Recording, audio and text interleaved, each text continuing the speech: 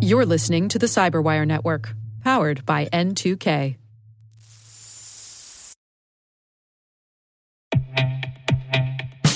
And now a word from our sponsor, SpyCloud, the leader in operationalizing cybercrime analytics. Traditional threat intelligence is a thing of the past. Cyber criminals are stealing vast amounts of credentials, session cookies, and financial data every day, and it's hard to keep up. SpyCloud is the trusted partner businesses turn to fully understand their darknet exposure risk and neutralize threats before it's too late. SpyCloud alerts your organization as soon as an employee or customer's data appears on the darknet, so you can act faster than bad actors to prevent cyber attacks like ransomware, session hijacking, account takeover, and online fraud. With insights from the industry's largest repository of recaptured data, protect the digital identities and systems most important to your business. Get your free corporate darknet exposure report at spycloud.com/cyberwire and see what information criminals have in their hands today. That's spycloud.com/cyberwire.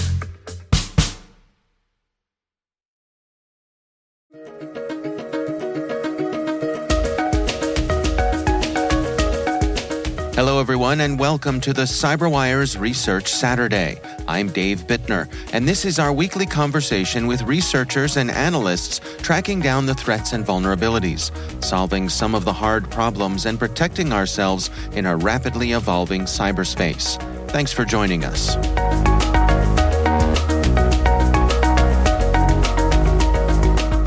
So we've been tracking YoroTrooper for quite some time now. This is a APT group that has been active since at least 2022, so about 2 years now. That's Ashir Malhotra, technical lead for security research with Cisco Talos. The research we're discussing today is titled Kazakhstan-associated YoroTrooper disguises origin of attacks as Azerbaijan.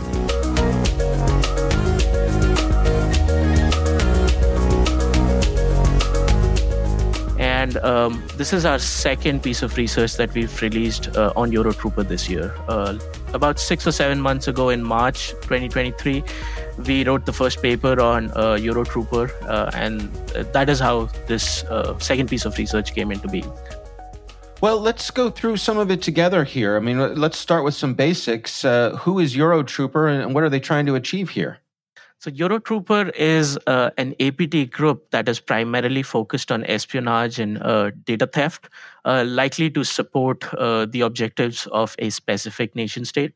We've seen this group being active since 2022, and they primarily target entities inside CIS countries, the Commonwealth of Independent States, basically. They use a wide variety of TTPs, from credential harvesting to spear phishing to building their own types of malware and using commodity malware and so on and so forth. And they're trying to make it seem as though they're coming from Azerbaijan? That's right. So they've put in very special efforts to try to disguise their the origin of their operations to seem like they're coming out of Azerbaijan, in the sense that they will frequently try to purchase VPN infrastructure in Azerbaijan.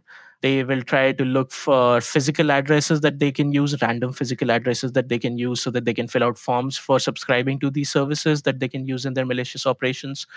And we know for a fact that some of the operators of the YoroTrooper threat actor group, they're not familiar with the Azerbaijani language. So, whenever they're filling out forms, they will copy and paste and translate content from the form, which is written in Azerbaijani, to either Russian or the Kazakh language.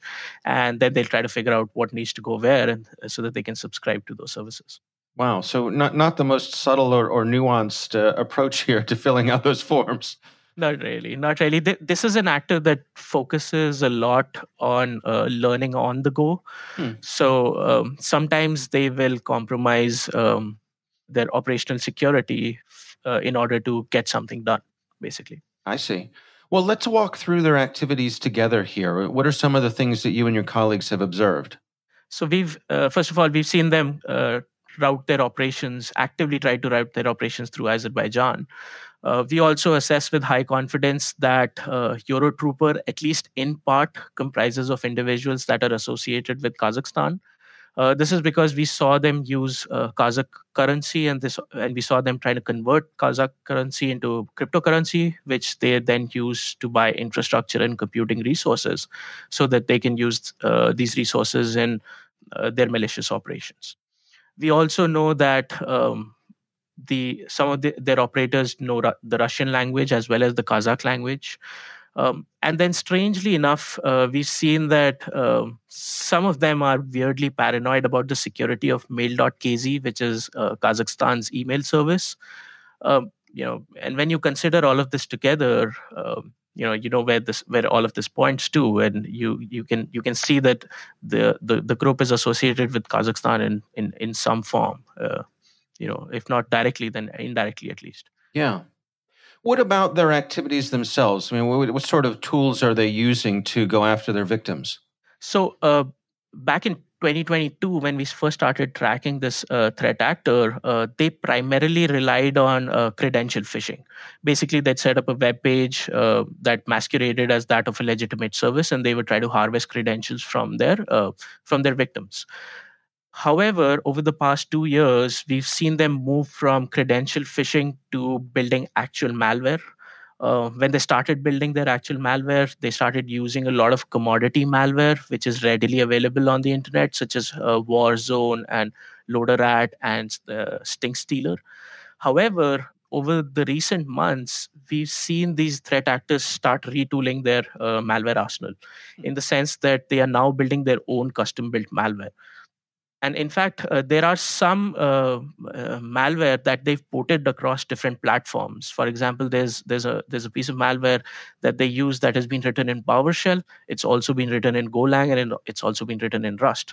So they're trying to diversify as much as possible, and they've seen a huge amount of success. Evidently, they've seen a huge amount of success with these custom built tools, which is why they want to rely on them more and more and more.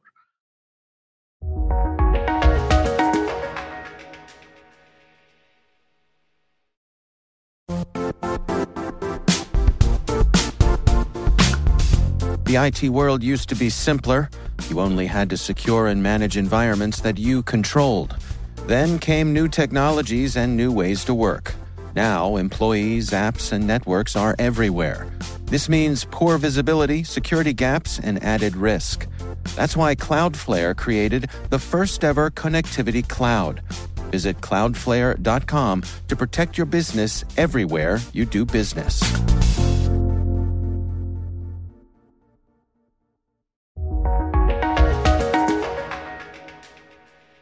What are the capabilities of the malware they're deploying? The intention of this group is to carry out espionage and data theft.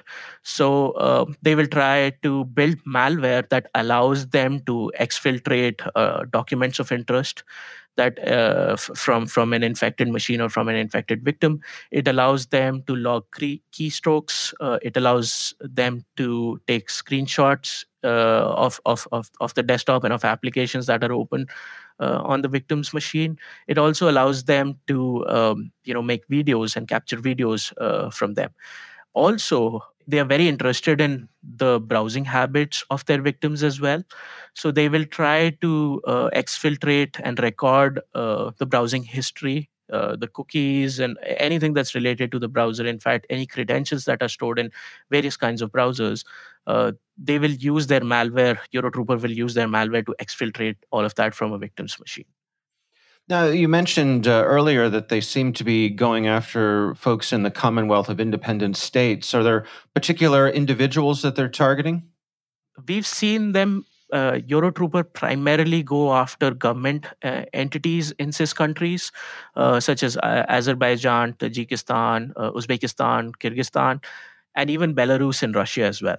Of late, we have also seen that YoroTrooper has a very specific interest in the energy sector, primarily energy companies that are associated with the government, or infrastructure companies that are associated with the government. So these are like public sector entities which are sponsored or backed by different governments in CIS countries. And YoroTrooper tries to very aggressively go after individuals that they think are of interest in these specific entities, to infect them and to reinfect them, and to even if their attempts are thwarted the first time, they will be persistent. And that's one of the key pillars of success for this specific APT group. Not a lot of sophistication, but highly motivated and highly aggressive. And what do you suppose their initial access vector is? So they rely a lot on spear phishing emails, where they will send different malicious archives consisting of different malware to their victims, and they're going to use topical themes. They use regional themes in their emails and in their archives. It's basically a social engineering trick to coerce their users, their victims, into opening up the malware and infecting themselves. One of the things I noted in your research was that you all saw them perhaps make some adjustments after you had published earlier this year about them. Yes, so that was about the retooling primarily. We disclosed their current ongoing campaigns, and we saw them go quiet for some time, and then when they re-emerged, they started distributing custom-built malware instead of using commodity malware. So that was likely a lull in their operations, where they decided that they had to retool, and they had to put in more efforts to evade detections and to evade disclosures, such as the ones that we've published. You mentioned that this group isn't terribly sophisticated. Is there any sense that they're, with some of the successes that they've had, that their sophistication could be growing, or perhaps behind the scenes they're being better financed?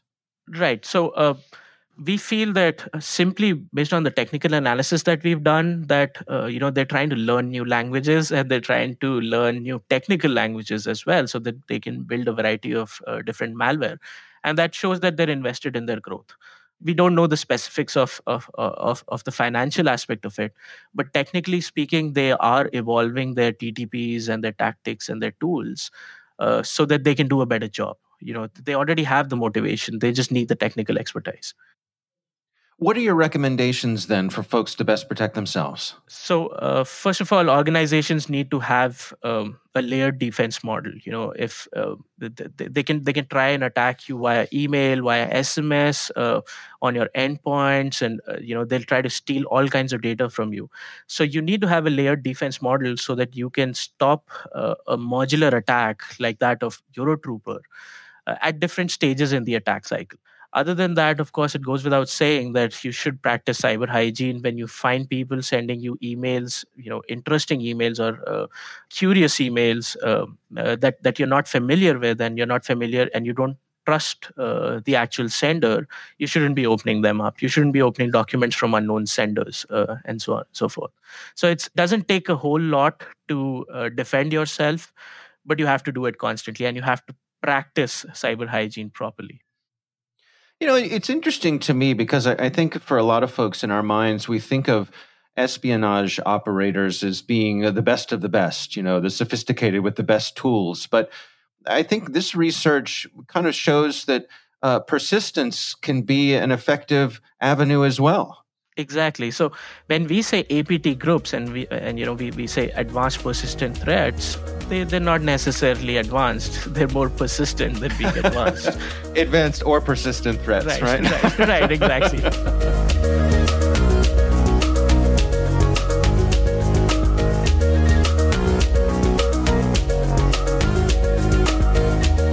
Our thanks to Ashir Malhotra from Cisco Talos for joining us. The research is titled Kazakhstan-Associated YoroTrooper Disguises Origin of Attacks as Azerbaijan. We'll have a link in the show notes.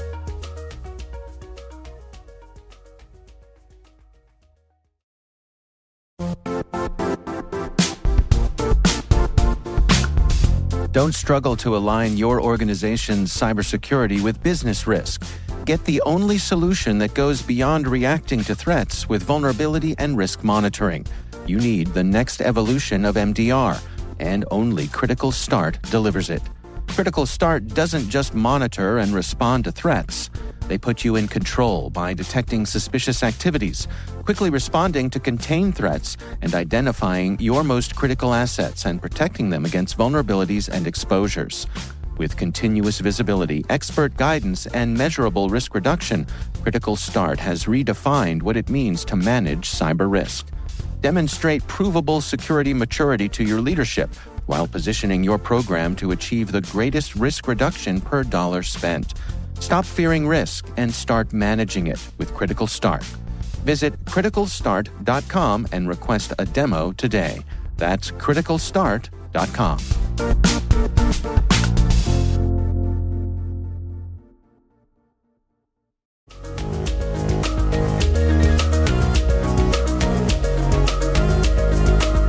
The CyberWire Research Saturday podcast is a production of N2K Networks, proudly produced in Maryland out of the startup studios of Data Tribe, where they're co-building the next generation of cybersecurity teams and technologies.